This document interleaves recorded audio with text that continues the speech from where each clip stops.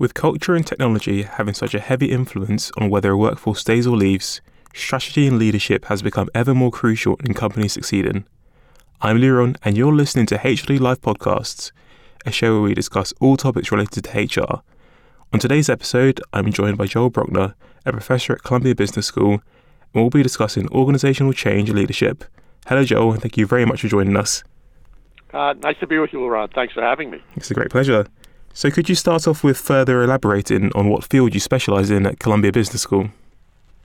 Yeah, I've been a member of the faculty here for about 35 years, talking and teaching students rather about organizational change, leadership, what I would call the human side of running an enterprise as opposed to maybe the more quantitative or financial side, which many of my colleagues here at Columbia are well versed in.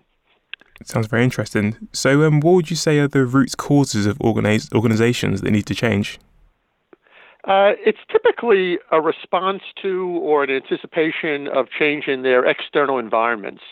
There could be changes, oftentimes those changes are more negative, shall we say, demanding, threatening, constraining, new regulations that organizations need to be in compliance with, or new competitors that you need to deal with that were never there before. But when I talk about change in the external environment as a prompt for internal changes within organizations, I don't always mean to be the purveyor of doom and gloom. Sometimes the changes are positive changes. There could be new markets to reach, or changes in technology make it possible to offer either new products and services or existing ones, in new ways. So typically it's a shift in the external environment.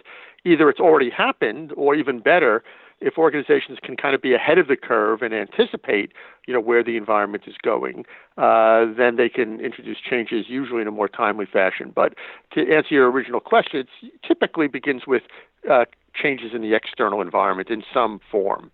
So with these changes happening in these organizations, are there any specific industries or sectors who have to continually undertake these changes? Yeah, that's a great question. And I would say that it's worldwide, industry-wide, organization-wide. One of my colleagues at Columbia Business School, Todd Jick, one of the world's great authorities on organizational change, recently wrote a chapter on how it's not even an industry thing, anymore. It's really across the globe, across industries. So I'm hard pressed to say, it's this particular, industry, pharmaceutical, financial services, media, you name it. They're constantly having to deal with change. And again, that's because of shifts in their external environment. So what type of organizational changes are we talking about, and how do you feel like these indicators can be specifically tracked? Well, there's, you could talk about large-scale organizational change. Typically, we at Columbia and elsewhere, we try to instruct executives on, how to deal with a variety of changes. So we begin with kind of large-scale ones, like sometimes it could take the form of a downsizing, or sometimes just the opposite, growth. Could be a growth through merger or acquisition. More typically, we see organizations trying to implement more what we call organic form of growth. They're just trying to grow their market share without necessarily acquiring or merging with another organization. Sometimes the change could take the form of relocation or restructuring or introduction of new technology, as mentioned, or sometimes it's outsourcing. But those, again, I begin with large-scale organizational changes, but oftentimes organizations are having to do what I would call more tinkering, types of changes. They need to introduce change not throughout the organization, but within a subunit or two within the organization. So it really runs the gamut from kind of revolutionary change that's happening, again, a lot, to more smaller incremental evolutionary changes. And managers are being paid big bucks these days in order to be able to handle those processes well. So what would you say are the biggest challenges that come with making a successful change? I would say that the biggest challenge is dealing with employees' resistance. Most times when changes are introduced, it's not as if employees are saying, "Great, how can I help you?" To their bosses. More often than not always, but more often than not, they are resistant, and they could be resistant for a variety of reasons. Sometimes they're resistant because they feel that they're being taken out of their comfort zones. They were experts in their activities, and now the change is going to require them to do different things. And, most people don't enjoy being taken out of their comfort zones. It's often said we're creatures of habit, and part of what underlies that is that we feel comfortable, we feel competent doing the same thing. So change disrupts that, requires us to do different things, and we can understand that people, at least temporarily, and maybe even longer than that, will not be happy being taken out of their comfort zones. Another reason, another basis for change not going well is that, frankly, many employees who were affected might feel that it doesn't bode well for them. In other words, they might lose not simply their jobs, but they could lose power, status, authority, control. I think people quickly size up what a change is going to mean for them. And if they sense that they're going to be worse off rather than better off, we can readily understand them being, more resistant to it. But the third, and maybe the most challenging factor of all, it's not simply that I'm going to be worse off and therefore I resist. Oftentimes people resist change because they don't feel like the process for its handling, how it was rolled out, how it was planned, implemented, introduced, it wasn't done very well. And as a result, people will be resistant because they don't necessarily, if they don't necessarily object to the content or the substance of the change and what it means for them, they might object because they don't feel the process was handled well, and as a result, they push back. Yes, those are some really great points, and so it's so important for companies to consider those, especially the ones with people, because people are the most important things about a company. Certainly, absolutely. It's often said that the old adage, people are an organization's most important assets collectively. Certainly, they are. And if they're disgruntled or unhappy with the way things are being handled, then even if the change is strategically correct, it might not be successful because people aren't bought in, they're not engaged, they're not on board with the change. But I guess the opposite to that is if the workforce is on board to that, then the change will be even more successful, right? Exactly right. Exactly. So as I said earlier, that they'll often resist, but not always. If people feel that they're going to be better off, and sometimes change could be for the better, or to your point, if they feel that the process was handled well, then they are much more likely to be engaged. Definitely. So what do you feel dictates whether the change will be successful? Yeah, so again, kind of building on this point, this last point of, what do we mean by a well-handled change process? I think we would intuitively agree with that. If it's handled well, then people are more on board, they're more engaged, and it goes better. But then, that's a lot of terrain, there's a lot of territory when we talk about a well-handled change process. And most change management experts would agree that handling the process well consists of 4 interrelated elements. So I'll walk you through each one of them. The first point is to make the case for change, to point out the gap between where the organization is and where it needs to be, that the status quo is not sustainable.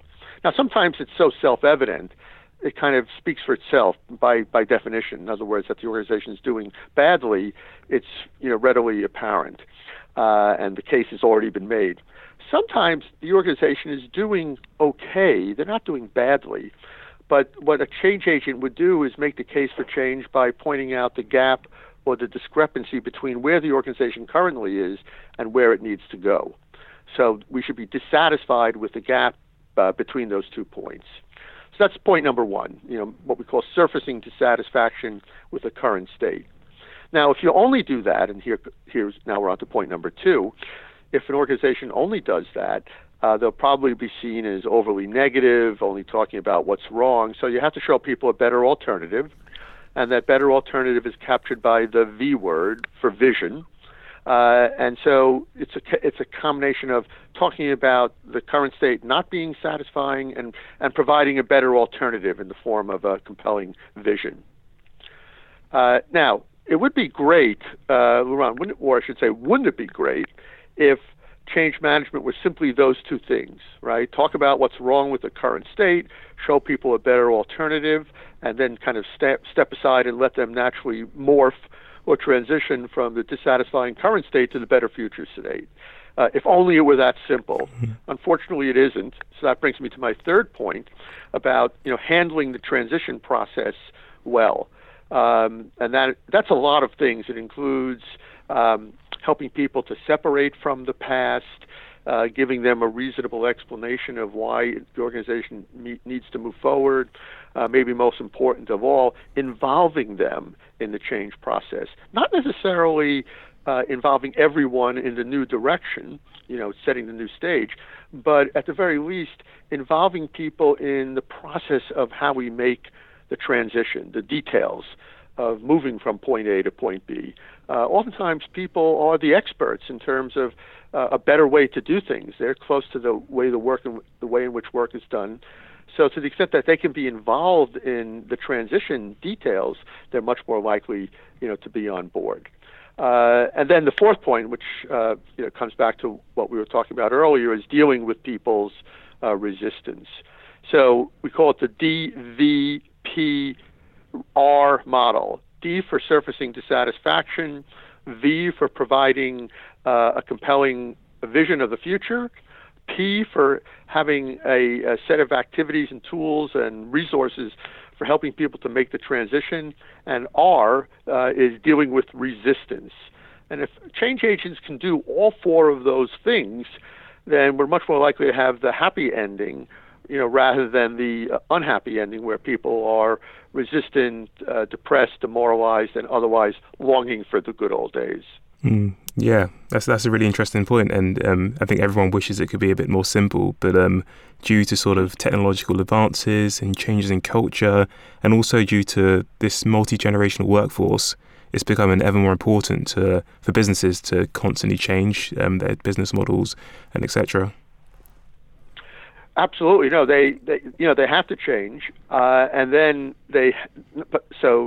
one could argue maybe they have to change, more often than ever. There's been interesting articles and books written about the pace of change, in the external environment, which filters down to influence the need for change, internally. So there's arguably the greater need for change that organizations have to undergo. And with that comes a greater need for handling the process well. You hear a lot these days about the concept of change fatigue, which refers to how employees are kind of paralyzed. They feel exhausted from the number of changes that they have their organizations are asking them to undergo. And I would submit to you, Luran, that part of what makes change fatiguing is not simply the relentless pace, although that's certainly in the mix, but the fact that change processes are not handled well. And if only they were handled well with respect to these four pillars that we were talking about earlier, if the change process was handled well, the change fatigue probably wouldn't go away entirely because there's something about that relentless onslaught that is draining. But if the process was handled well, I think change fatigue would be significantly reduced. Yeah, well, when you talk about this change fatigue, and obviously it's very crucial for businesses to nail their change sort of process, do you feel like there's a limitation into how many times companies can transform, or do you feel like it provides endless opportunity for sort of innovation and expansion? Well, again, you have to be careful sometimes. If I've seen organizations that sometimes say, we would have liked to have introduced this change, but we felt that our workforce wasn't ready for it. They just couldn't absorb it, and the nature of the change was such that it wasn't something that we had to do, right away. So I think you have to pick your battles to some extent, to the extent that you have the freedom to do so. It's very difficult to constantly being asked your employees to undergo change. That said, I think, back to my earlier point, I think that if the process is handled well, then people are much more resilient and feel like, okay, we got through that one, and the organization did the DVPR things well, so I trust them, I respect them, I think they have their act together, and it was the right call, and I was dealt with in a humane and sensitive way. I'm talking about the reactions of employees who were affected. And so you gain a lot of goodwill by handling a change process well, thereby making it more likely for people to be embracing of future change efforts. Yeah, definitely. And lastly, for HR and business leaders who have experienced a changed organization that hasn't potentially happened well, is there anything they can do to cure the sort of issues that spur from that? Yeah, well, there's nothing more compelling sometimes than kind of standing up, do a mea culpa, admit that the process, wasn't handled well, and then, kind of move on from there. And by moving on, not just kind of taking responsibility, although I think that's a great start, it's to, show employees that we've learned our mistakes, we've learned from our mistakes, and we're going to do the process better. I'll give you an example. A number of years ago, I was talking to a CEO of a major international bank, and he was talking to me about how the organization had had done a pretty significant downsizing, and he was very proud of the fact that that his organization was quite generous to the people who had lost their jobs in terms of severance pay, outplacement counseling, helping people to get back on their feet. And then I asked him what proved to be a bit of a conversation-ending question. I said, it's great that you did a lot for the people who had lost their jobs. Did you do anything for the people who were still there? And he looked at me kind of quizzically and said, well, why do we need to do anything for the ones who are still there? They're the ones who still have their jobs. They weren't really dramatically affected. And we kind of parted ways amicably at that point. But my point being that the organization was really insensitive to the effect of the layoffs on the people who remain. And oftentimes organizations even have a word for referring to people who are losing their jobs.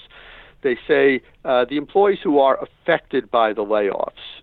That word affected really affects me, no pun intended, because by calling the people who had lost their jobs the affected employees, the implication is that the ones who are still there are not affected.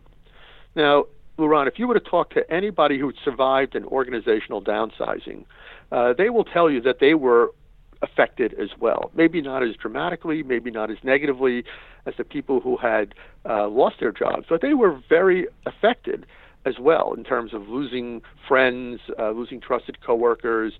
Their lives had been disrupted as well.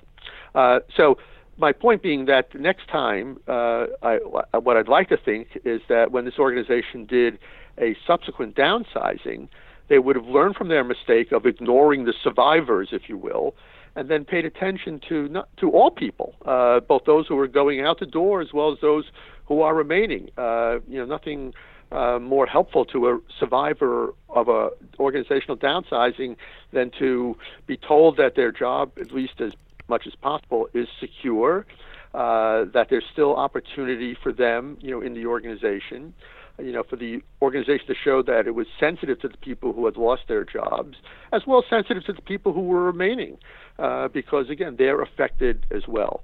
So to your question, yeah, if a change process is botched, if it's not handled well, it does put executives in a bit of a hole in terms of losing trust of the organization. But the operative word there is a bit of a hole. It's not irreparable. If they can make a turnaround, if you will, and show that they've learned from their mistakes and are more adherent to this DVPR process that I talked about earlier, then I think many employees will be appreciative and be more likely to be on board with subsequent change efforts.